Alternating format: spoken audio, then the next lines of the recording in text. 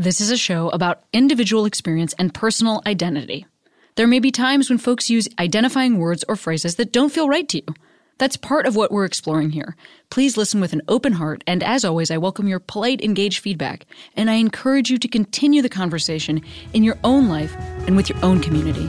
Welcome to Query.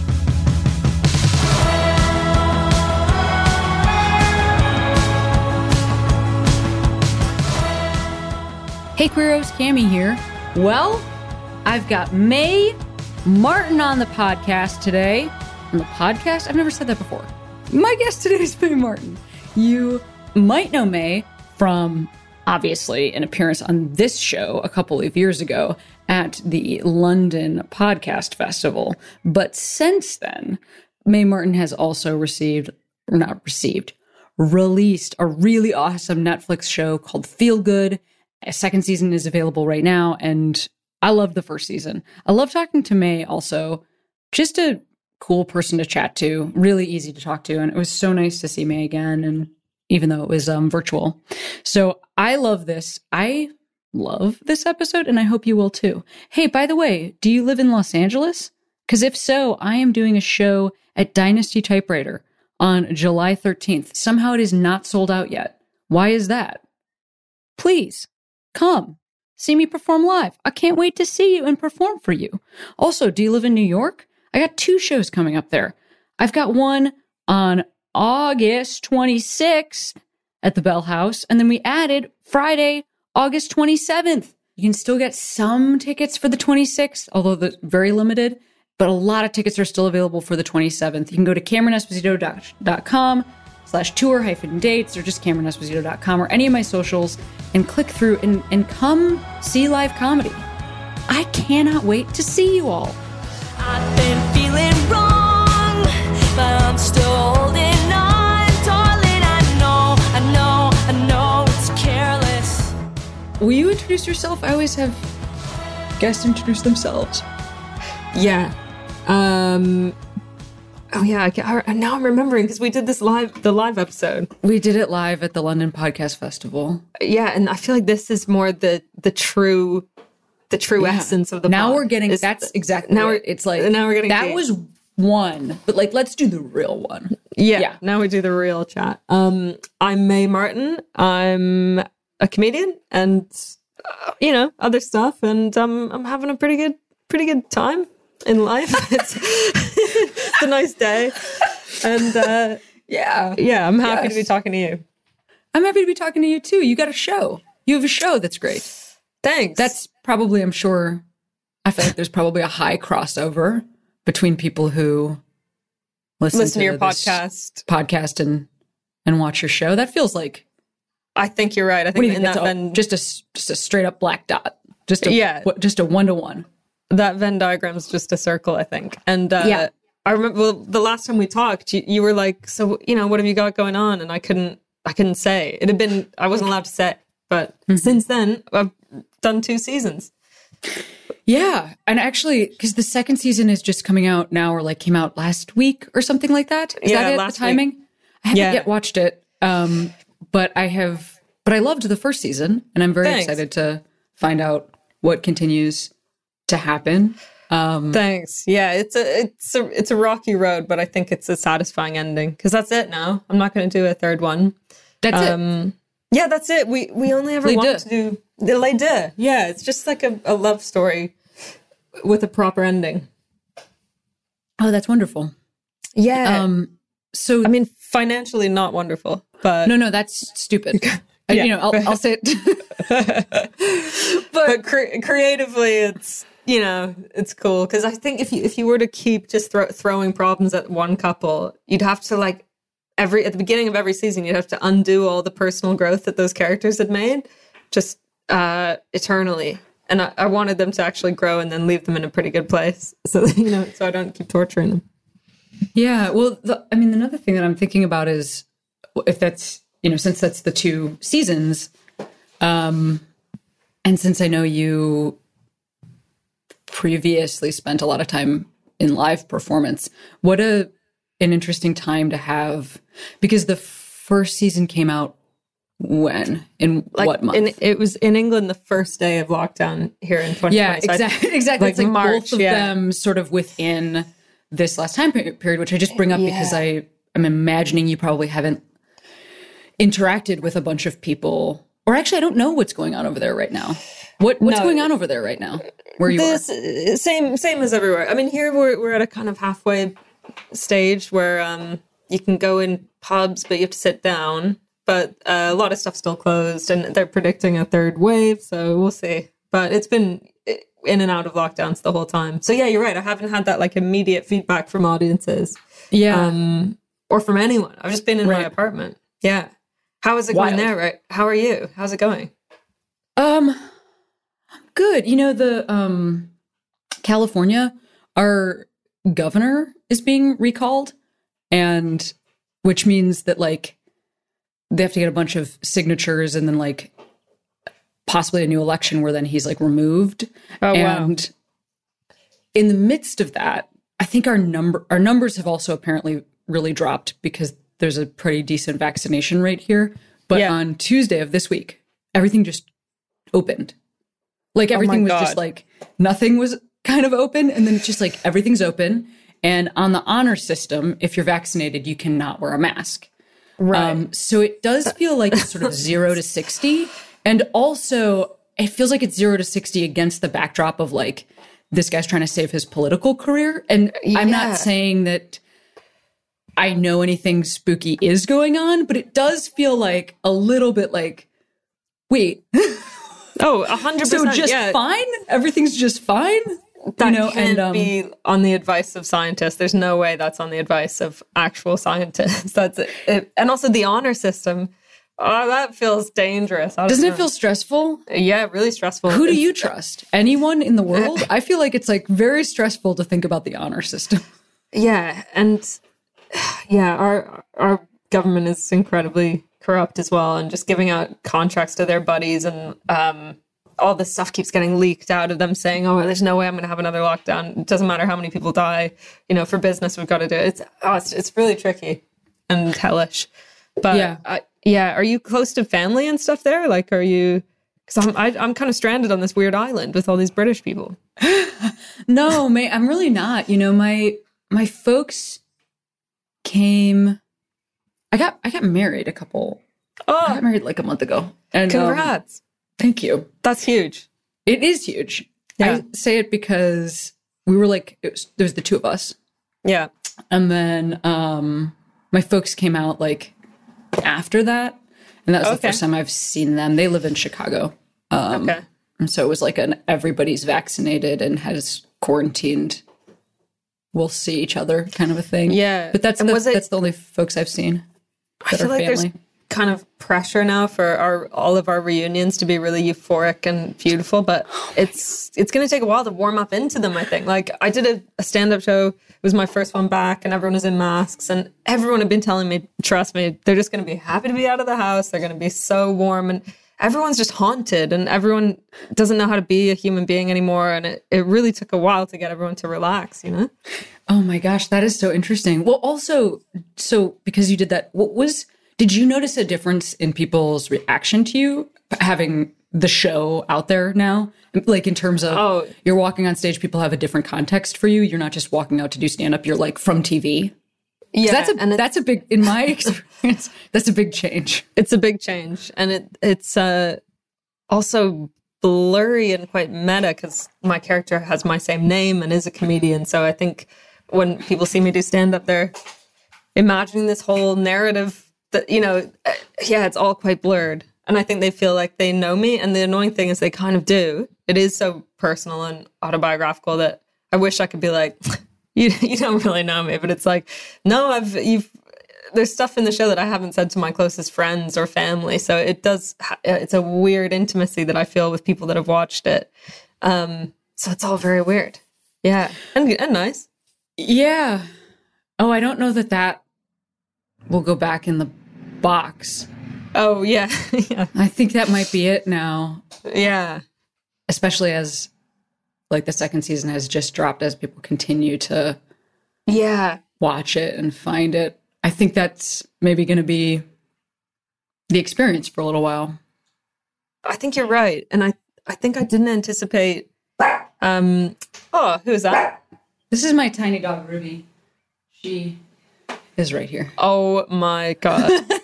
So people listening, Ruby's in a collar, like a scratch cone, and just with eyes like giant marbles. She had to have a titanium plate put in her knee. Oh no. Which is a very intensive surgery for an 8-pound dog. Yeah. Oh my God. How, like, that plate must be the size of like my thumbnail. Try to imagine it. Imagine. That's so cute. Anyway, but you were saying that. Well, it's it's nice doing something like this because I've been doing press for the show, obviously, and it's all the themes in the show are kind of heavy, but it's a comedy, and then but when I'm promoting it, I don't know how to be articulate about this, but I spend so much time trying to write like a nuanced kind of thing about gender and sexuality and all or just about my personal experience. And then you get an interview with some newspaper and they're like, so what's the show about? Or they're trying to get like a soundbite about trans rights or something like that. And you end up just blurting something out and you're like, but I did spend all this time thinking about this stuff that's so complicated and nuanced and dynamic and changing. And that's kind of the point of the show. And then now I'm having to talk about it within the parameters of this very fraught public discourse that's going on, particularly, well, in America as well, particularly about trans rights. Like, it gets sort of taken away, and then the headline is about some tiny aspect of the show. And I don't know. I'm not complaining, but I'm saying it's nice to talk to someone who, gets it. Well, number one, yay. Number two, what is happening right now in the UK? It's just a hysteria around. That's the first of all. Yes, sure. Yeah, keep going. Yeah, keep going. Yeah, it's wild, isn't it? Like, the thing here is just insane amounts of media coverage about, women's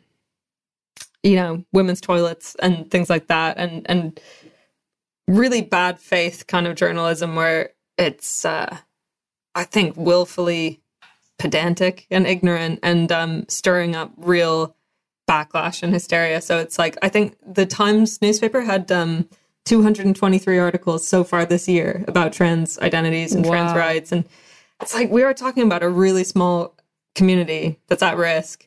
And yet you'd think that everyone was trans from the amount of coverage and that it was going to affect all of our lives. And it is just, it's been really stressful.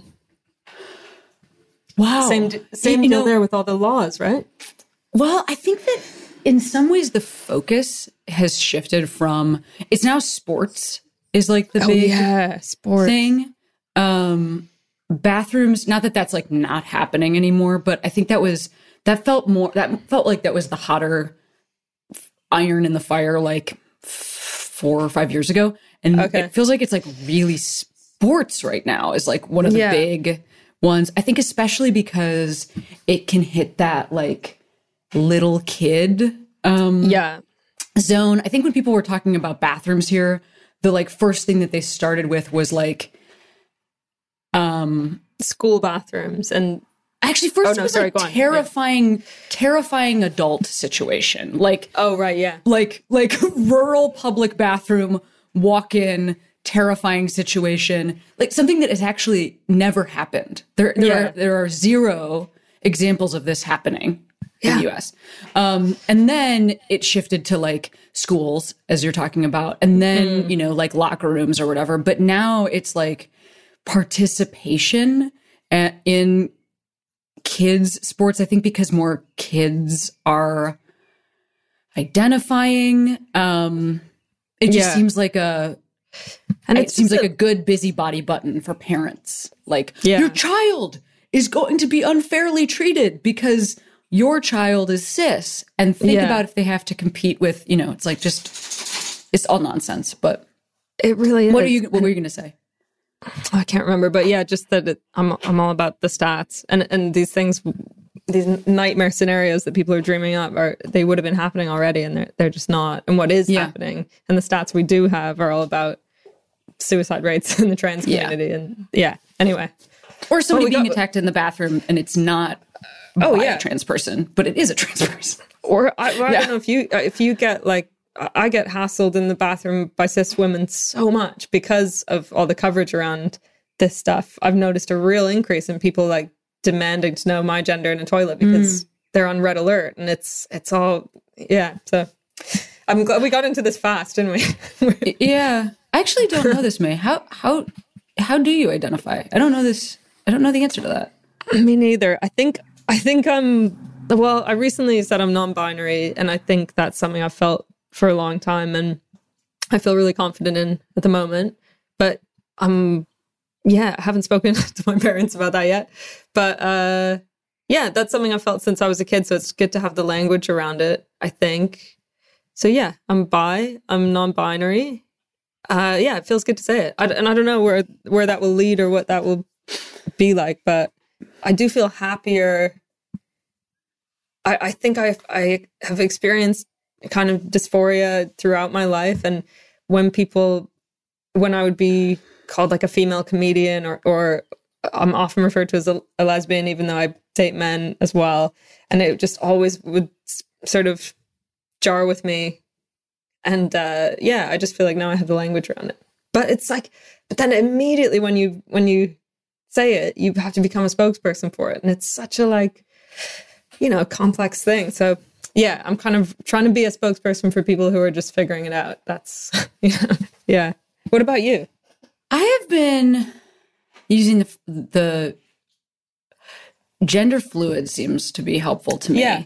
I feel like for me, it's like as I've seen more people that I think I have like some shirts in common with come out as non-binary, I wondered for a second, like, is that like the fullness of my experience? But I do also identify as a woman.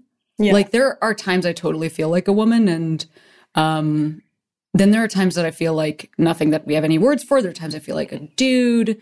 It's like whatever David Bowie and Tilda Swinton have in common, I think I have that thing going on.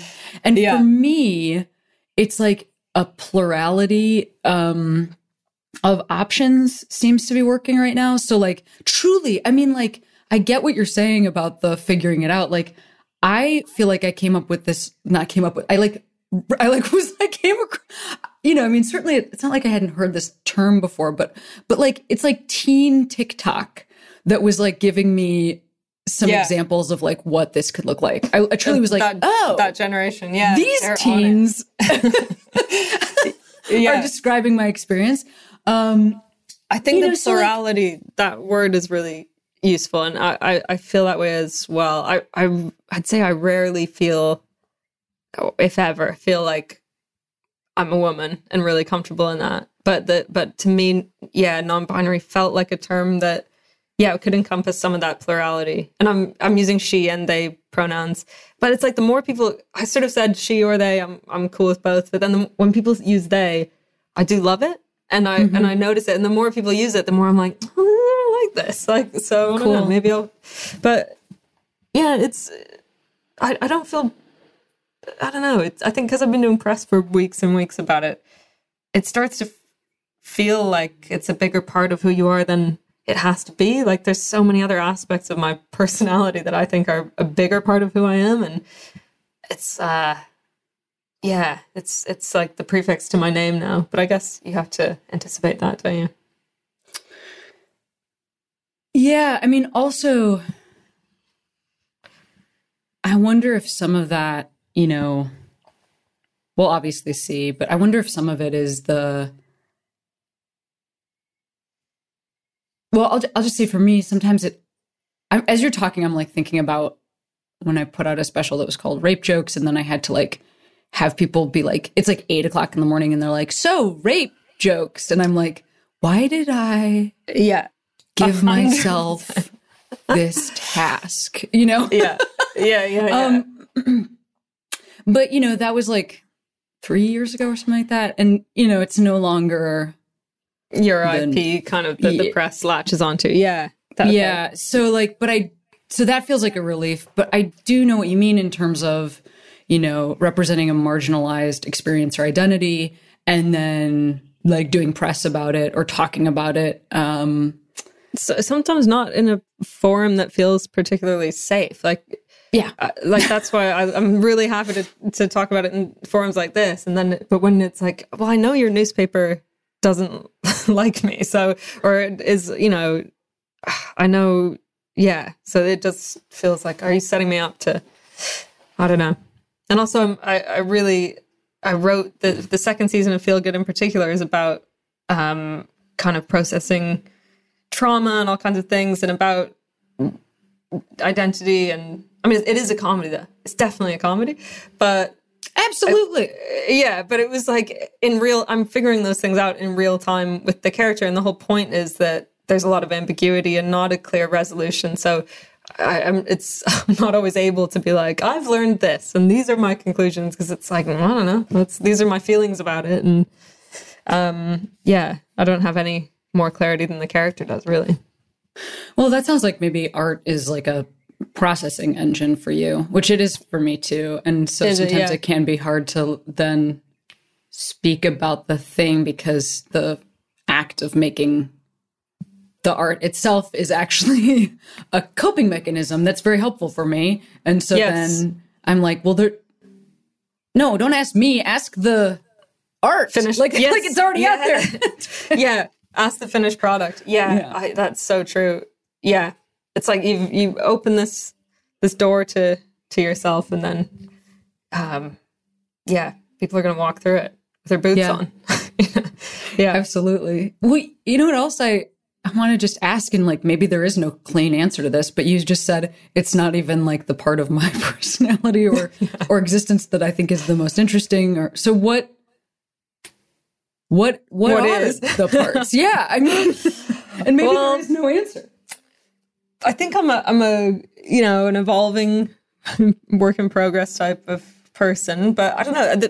I guess what I meant when I said that was like, to me, the show in particular, Feel Good, is like it's about addiction and love and addiction, and about where those two things intersect, and what's healthy and what's not. And like, that's something that I really am interested in and grapple with. And nobody, I think that's what people are connecting to in it too. I think everyone's been in relationships that are so bad for them, but you're desperate to make it work. But it really becomes an addictive thing. And these cycles of like anxiety and relief and anxiety and relief. You know what I mean? May totally do. Yeah. Yeah. And it comes from, I totally do. Yeah. And are you like a romantic person? Or particularly in my 20s, I was like highly romantic. And I think it made me a prime, I was all in and really, I could get quite obsessive, but usually because someone was very hot and cold. Yes. Yeah. Well, yeah. I mean, I think for me also, I have a lot of shame about the person that I am from like being a teeny kid. Yeah. And a lot of ways that I have felt protected in the world is when people approved of my partners. That's like an experience I had from even very young. Like when I started dating,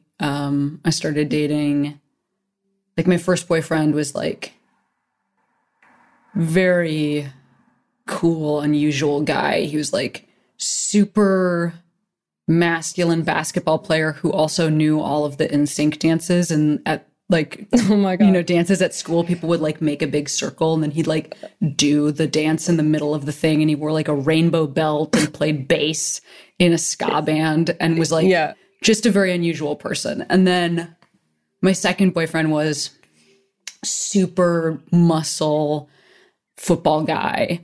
And I think like a lot of my high school experience was spent sort of, even though I was a very visible person at school, like I was very involved in a lot of stuff and like a big jock and like really working for like the student government, it was like a very like big personality. But I think something that helped me feel like I could be that, because gender stuff was already dinging like 12,000. I was like wearing like a choker and like had wildly dyed blonde hair, and I was also a swimmer, so it was like gray half the time. And, oh my God. Then I had like, I was wearing like white platform steel-toed Doc Martens. And I was like at a Yeah. conservative Catholic high school. Nobody else Really? looked like me. Yeah. And Okay. I think so you stuck out and then. I Yeah. stuck out and then was like, also had a kind of a big personality. And I think in some ways I was like looking for somebody to make this all okay. Like, if this person accepts me, then maybe this is all fine. And I don't think I ever stopped doing that until very recently. It's something I've been working on. I'm sure that there's an aspect of that too. I mean, but I don't like to pathologize it because I've had some great relationships, but I happen to have dated mostly previously straight women, and they're all great, but there must be an element of wanting that validation and wanting to, be part of mainstream culture in a way that I'm sure that plays into it. I don't know. I gotta go to therapy. What'd you say? What you said? I gotta go to therapy. I mean, we all do. Absolutely. Yeah, we all do. Yeah. Do you think our parents' generation will ever get into therapy? Oh my God. How good would it be? I don't know. I feel like it's such a, I think whenever I've talked to my folks about it, it's been like, it's the relationship that you have with like a doctor when you're a relatively healthy person. Like it's like a annual checkup sort of a relationship. And I can't really see that shifting. Yeah, same. I just wonder if there's like a happy medium between their generation and our generation, because like the level of sort of self-examination that we're doing, which I think is ultimately very positive, but like having been in lockdown for the whole year and writing about myself and thinking about myself, and when your job is to think about yourself, it's like, it's a lot, and it can get kind of like navel-gazy in a way, but great as well. But I just wonder if there's a place between my parents are like, why on earth would we ever speak to anyone, including you, about anything going on in our minds? Somewhere in between there might be nice.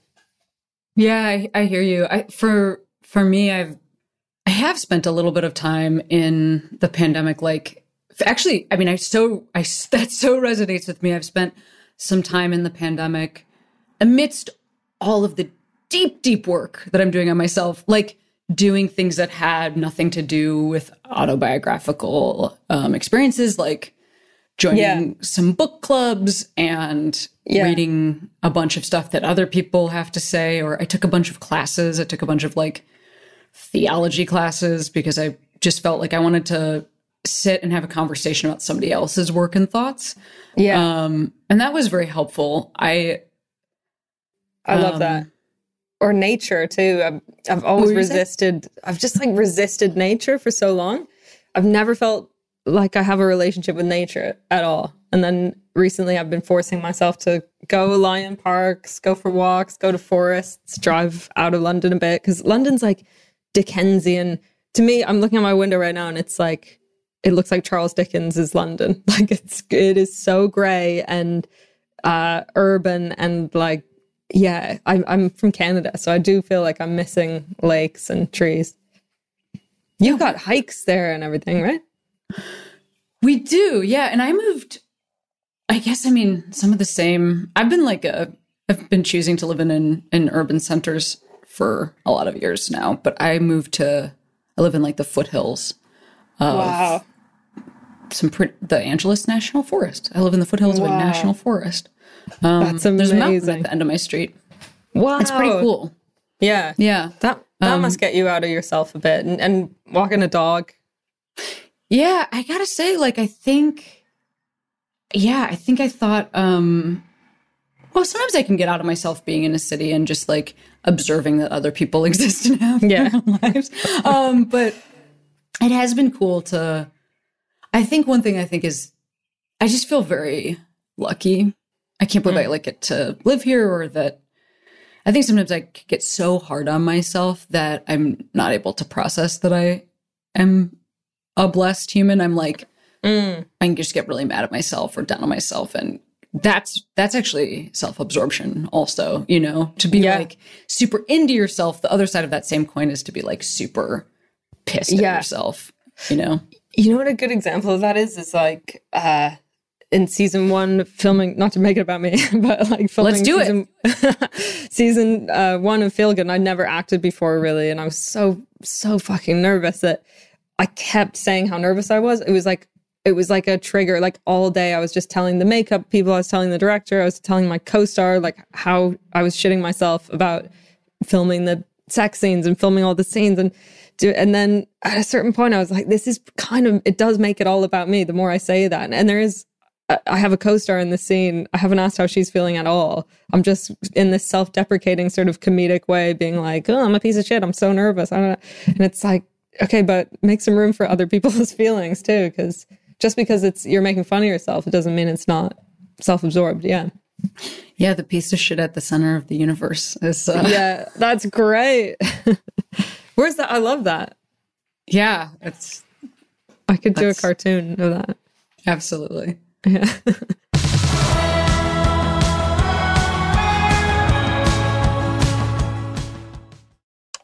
Back for another game. You know it. What's going on?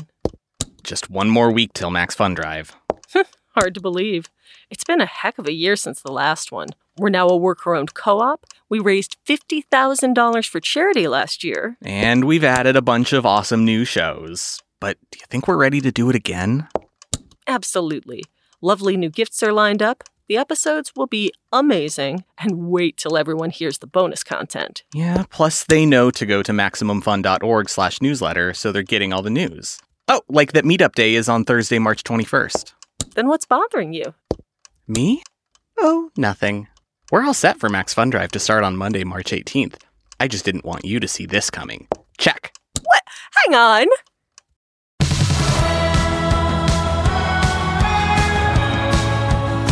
How has it been doing on-camera intimacy with another person?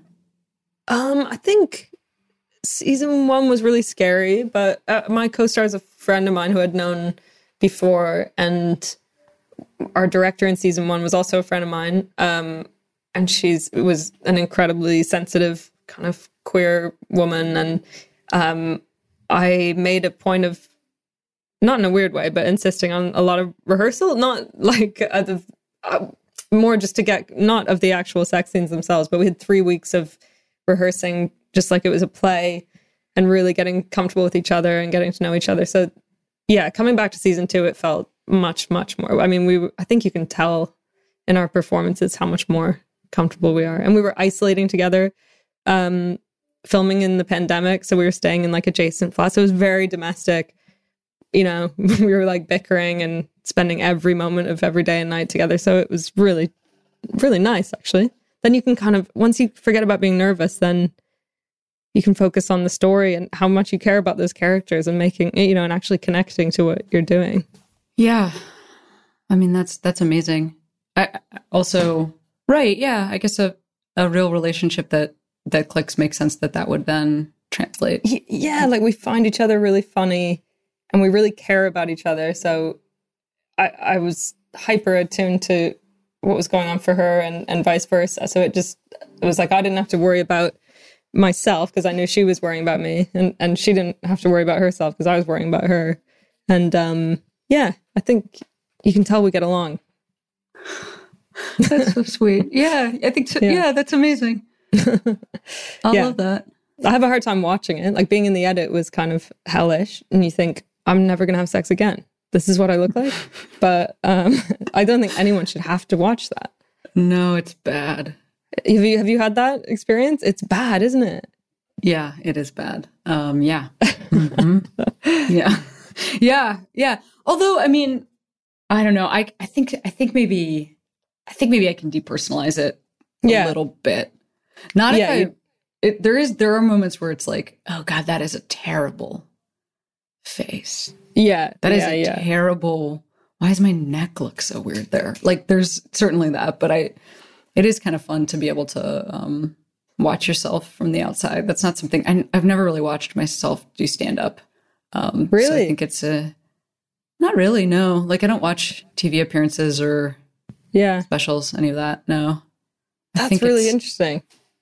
I think you're in the minority there. I think a lot of people do, and I also find it really hard, and I don't think it's helpful for me to watch. But when I'm writing, like, I record a voice note of when I'm developing new material and stuff, and I'll listen to it back when I'm writing. Do you do that or no? I certainly have recorded them and never listened to them. Really? Not listened to them?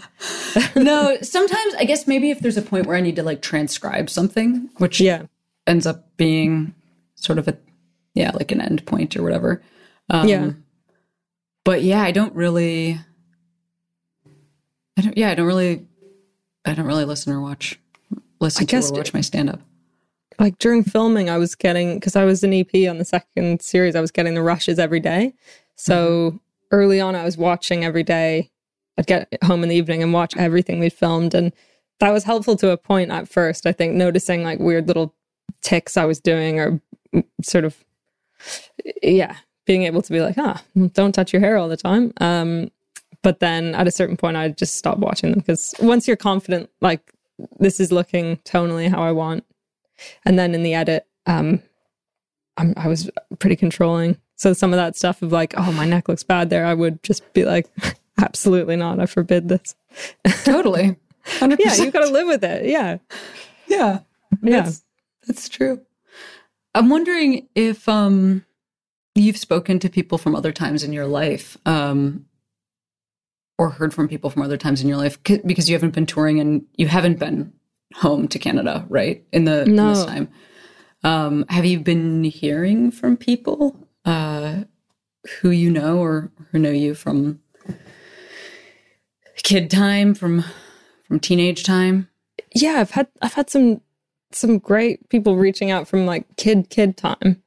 And that's really nice. Someone just sent me the other day, was like, I just found this doodle that you did for me in grade 9, and it's like the most stoner doodle. It's like, it's this drawing I must have done for this person, and then I've signed it like I'm a famous artist. I must have been like 14, and it's just like a duck smoking a joint, and there's like, and the sun is melting, and it's really stonery. But that was weird. Seeing it, I had the most vivid memory of drawing it. But other than that, I mean, it's weird that I haven't been able to sit down with my childhood friends and my family and kind of process the last year and having the show come out. And also, I'm always amazed how I think, oh wow, this show is really confessional. It's going to spark some difficult conversations with my loved ones.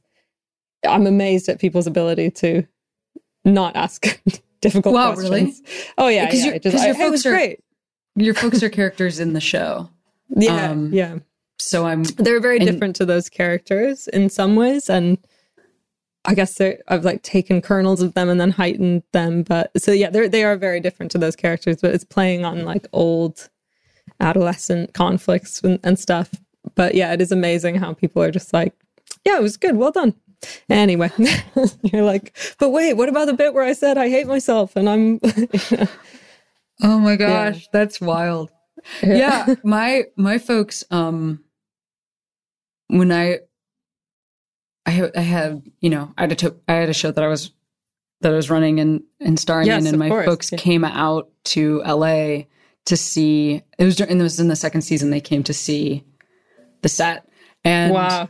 I put them in one of the scenes as extras. It's like a cafe scene, and there are some people behind them, and 2 of the people are my parents. But my dad kept. We were like, okay, so you can like move your mouth as if you're having a conversation, but like no sound at all. And my dad kept being like, "How's it going over there? How are you doing? Do you like the food? How do you think the food is?" Like to my mom, they're sitting at this table. God. And my mom is going, shh, shh. Oh my God. We had to keep saying like, "Dad, it's audible. The whispering is audible."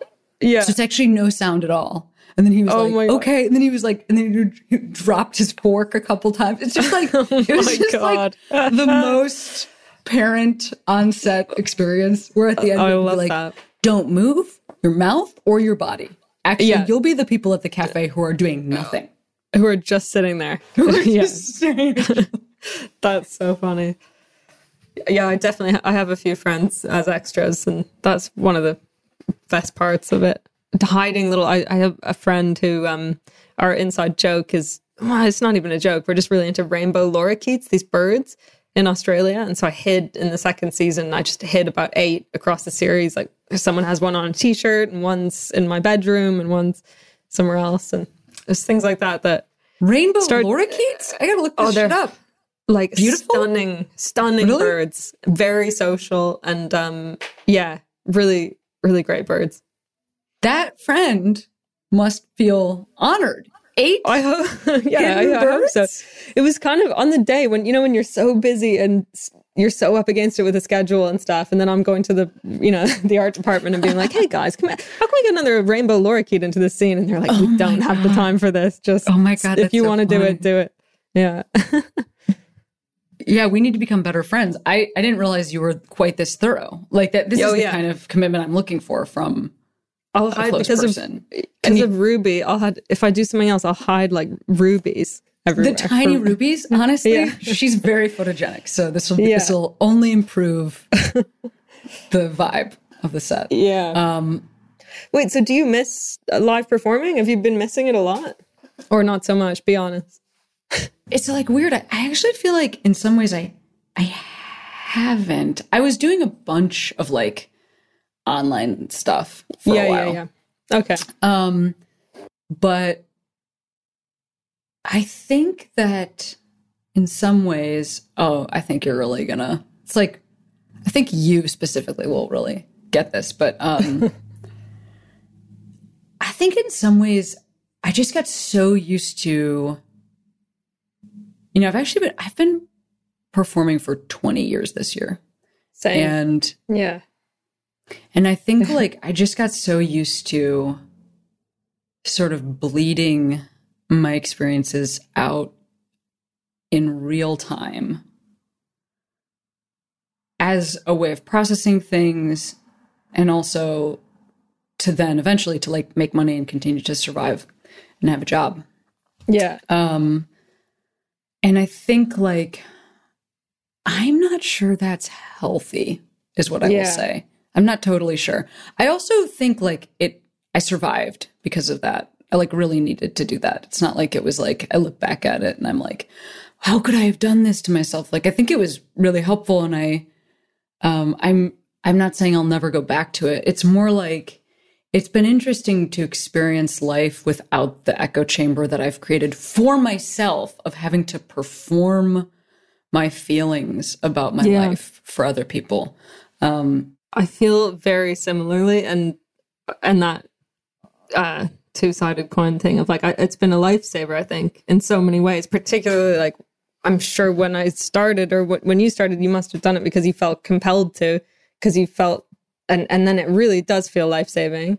And then, I think you're right. Over time, you don't want to ever just be doing it because you're on this hamster wheel. So it's good to like take a minute and pause and reflect. And I mean, especially when you're so immersed in the comedy world, and I'm such a workaholic, and I get like, you have to have a life as well to write about. And, like a friend of mine the other day he reads all these books on screenwriting because he's like, I'm going to write a movie.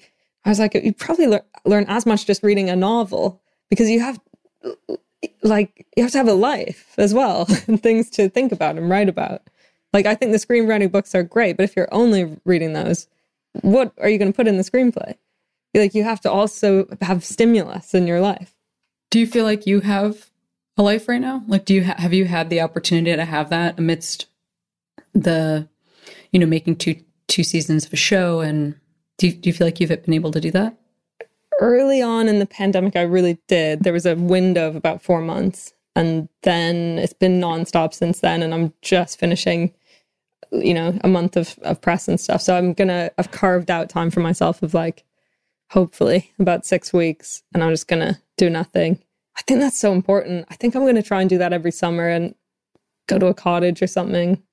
I say that, but then I can't say no to things. So Yeah, of we'll course. see. Yeah. Oh, I've done some hobbies though, Cameron. Tell me these hobbies. Well, I've are been your hobbies? whittling. I've been whittling little What do you whittle? creatures. I like an Easter Island head. Oh, And really? and I've got some clay. Hang Hey, on. we should start a podcast called What Do You Whittle? Little hearts. Oh wow, look at that. That's an amazing heart. Thank Oh you. wow. Oh, that's really good. I'm gonna do a heart next. I didn't even think of that. Little hearts. Yeah. Then I give them to people. Oh, that's great. I like that a lot. I also bought a harmonica, but I didn't realize how annoying the gap between the gap between where I want to be and my skill level and the sound that's coming out of it is so Oh my great gosh. that Oh it my actually gosh. feels like too much of a leap. But yeah, I've been playing a lot of music, and I like music because I have no interest in ever monetizing it, and I just love playing the guitar, and it's truly just a sort of ambition-free creative endeavor, you know? Absolutely. Yes. Yeah. I do. I've been swimming a lot, Oh, nice. and that has been really That's a wonderful good. thing. It turns out it's going to be impossible for me to monetize that, since I don't even know where the money is in swimming. I think it's in endorsements once you've won multiple gold medals, but Maybe. it's not, I don't think it's not even on the horizon. So I don't have to worry about tricking myself into it. Or you could do like a synchronized swimming type thing. Oh no, I'm like a competitive lap swimmer. Oh, wow. Swimming competitively with people that don't know I'm racing them at Oh the my God, I YMCA. love that. Yeah. That's so fun. I like that a lot. It's very fun. I'm like, let's go, and they're just like in their own zone, and I'm like racing them back and forth. It's just a true dream. Everyone says that swimming is the number one exercise for mental health. It's like Really? just clear. Yeah, everyone says swimming is what you got to do. It clears your head. Yeah. It does actually. I mean, I think it's because it's like you're moving your body and creating all that serotonin, but also you will die if you stop. So it's there's a nice threat element. Yeah. I go to the gym sometimes, but it doesn't make my mind quiet because I'm constantly listening to podcasts or checking my phone, or on the machines they have a TV, and I think I need a break from the constant stimulation. I'm so rarely just with my own thoughts in my house because I've always got a podcast or the radio or some noise filling me up. I would recommend group fitness classes, which I avoided Really? for my entire life because I thought, like, I can't do this. Like, this is too. Everybody in here is gonna like have Bully a me. different relationship to yoga pants, and like I'm not allowed to be in here. But they're great Yeah. for exactly what you're talking about because everything is moving very quickly, and you cannot have earbuds in, and you Yeah. just have to be part of the group. Which Music is playing. I and you never can- want to be part of the group, so it's been a very challenging and fun thing. Yeah, and you can, I guess, your thing of secretly competing with people that don't know you, that works. In a group setting, you're like, oh, 100%. Sandra. Yeah, I'm and like- everyone's doing that. Yes, exactly. Yeah. That's what keeps it going. Yeah. I'm also curious because you said you're going to try to take some time off, and do you have a next plan for what you hope to do after that time off? Yeah, I have a bunch. I'm developing something with Netflix that I really hope it happens. Ruby's involved. She's involved. Yeah, she said I'm in the background. Yeah. So I hope that happens. And then me and my co-writer, Joe, who co-wrote Feel Good, we're working on like an insane thriller movie that is almost uncommissionable. It's so not like, has no commercial appeal. But I don't know. great. I think it'll be good. I think it'll be really good. Yes, I'm going to go on tour in the autumn is the plan. Unless there's a third wave, I'm supposed to go on tour in the UK. I don't know with what material. I've got stuff. I had an hour already before the pandemic, and it's no longer relevant at all. And doing it feels really fake and wooden. So I got to get something going. But my instinct is just to like chat to audiences and do crowd work and stuff. But I guess if they've paid for tickets, I can't just do that. I should write jokes. Is that a bigger tour for you than what you've previously done, or is it like same size type of thing? Yeah, it's slightly bigger. It's really still a humble little guy. I'm only doing like 12 dates and they're sort of medium-sized theaters, but it's definitely bigger than what I've done. I'm looking forward to it. Except I go on tour just myself on the train with no tour manager or anything. So it does get a little bit lonely because you're just in hotels and yeah. What's it like touring in the States? Because it's such a massive country. It must be a bit like Canada where you're like, everything's spread out. Yeah, I mean, you're flying around. I'm, by yourself. Well, one time I did take a bus because what? After making my TV show, I like set up a bus tour because of exactly what you're talking about. I wanted to travel with a very, very small group. I mean, it was 4 of us, but and I wanted to not be on planes that much. That was a wild experience. But that's such a rock star move, though. It was cool. Kind of the fantasy. It turns out. Do you know you can't shit on a bus? Sorry, what? You can't go to you cannot do a number 2 on a bus. No, you can't. I swear I have, but well, on a tour bus. So the person who like cleans the toilets is the driver, and it's like you can technically they work, but it's like the biggest fuck you that you could do is going to the bathroom in a place that then like the person has to clean up. So you don't. And this is something that as I was like telling I have like some musician friends and I was like, yeah, we're like doing this bus. And they were like, you can't shit on there. And I was like, what? And these are the people that I really trust. And they were like, no, it's not done. And I was like, oh, okay. So that is one thing that is wild. In the morning when you wake up, you drive overnight. And then you like wake up in a new city and the bus driver is gone because they sleep during the day. And it's like, maybe the tour manager is also gone doing something. So it's like waking up and then the vibe is like, how do I shit? Like, oh my you're God, like, you don't know where you are. You're like busting through the doors of the bus to be like, okay, I guess I'm in Philadelphia. Yeah. Where's McDonald's? How am I going to do this? Anyway, I did not know that is actually a huge part of a rock star lifestyle is that you're like waking up and you don't. Sometimes there's like a hotel room that you have during the day. I would find that really stressful, the shitting thing. It's like that thing also of the minute you know you can't do something, then you have to do like exactly. If I like when I get into bed at night, I'm like, oh, I hope I don't have to pee, and then I have to pee. It'd be like that. It's exactly like that. So that's the real vibe. I hope that you can shit. Are going to take it. Yeah. Well, number one, I hope that you can shit. That's what I always say to anyone. But I hope that you have an amazing tour. I hope that. Thanks. I hope it feels really rich and beautiful to get a chance to hear from some people who have seen the show because it's, it's amazing. And also, thanks. It does feel like, I mean, in the very little that I know you, it does feel like it's you. And I think that might be kind of stunning to have an experience of being like recognized in that way. Oh, I think it'll be really nice. Yeah, I hope so. Thanks. I think it'll be good. I like chatting to people. I go out before and after and just chat to people. I don't know. I'll see what that's like now. But I think I still want to do that. I think that can you follow up with me and tell me how that is? I'm so curious. Now that people have like so much information and such context for you, I wonder how that will feel. You might be mobbed. I doubt it. I mean, I don't doubt it, Mae. I think this is, I think you're going to be mobbed. I think people are pretty repressed in England. I don't think that they'd mob. I think they'd be like, oh, gosh.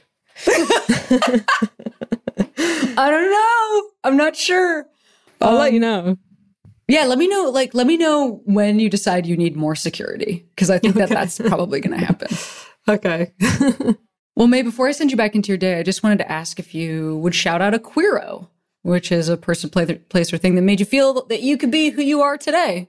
I'm trying to remember what I said the last time I can't remember either. Who was it? Because I don't want to repeat it. I mean, I'm sure I've said Bette Midler a lot, but she's not queer. I'm going to say Tim Curry. only because I don't think he gets enough cred. Great because point. he's not particularly outspoken. He's not really an activist. So he sort of, I think people feel disappointed by that. But I just don't underestimate how impressive and important and brave it was to do that character of Frankenfurter. And he's so sexy, and it just had such an impact on me when I was a kid, seeing this like confident bisexual character who was like gender whatever and just wildly virile and attractive. It just meant the world to me. So I'm going to say him. I don't know anything about him as a person, but I just think he's the best. Yeah. I mean, I'm trying to think if there's a stronger case for bisexuality being like extremely sexy than his performance in that movie. It's the one sequence where he goes in and he has sex with Brad and then he has sex with Janet. Yeah. Right, one after another. And I just watched that and was like, the world is possible to me. Yeah, that's incredible. Amazing. Yeah. And also, like, thank God that he doesn't just have sex with Brad. Like, I think that that's like really amazing. Totally. And I think because my parents showed me that movie when I was little, I think it just meant a lot to me that they obviously thought it was okay and cool. And my dad really idolized Frankenfurter. And I was just like, all right, they're cool with it. Not only that, but they think it's wicked and quite like sexy. That's so beautiful. It is. Okay, well, I love this. And 100%. It was so good to talk to you and see you again. So good to see you again as well. I'm glad that, congratulations on your marriage and everything. Oh my gosh, Mae, thank you. I can't wait to see you in real life. Yeah, you too.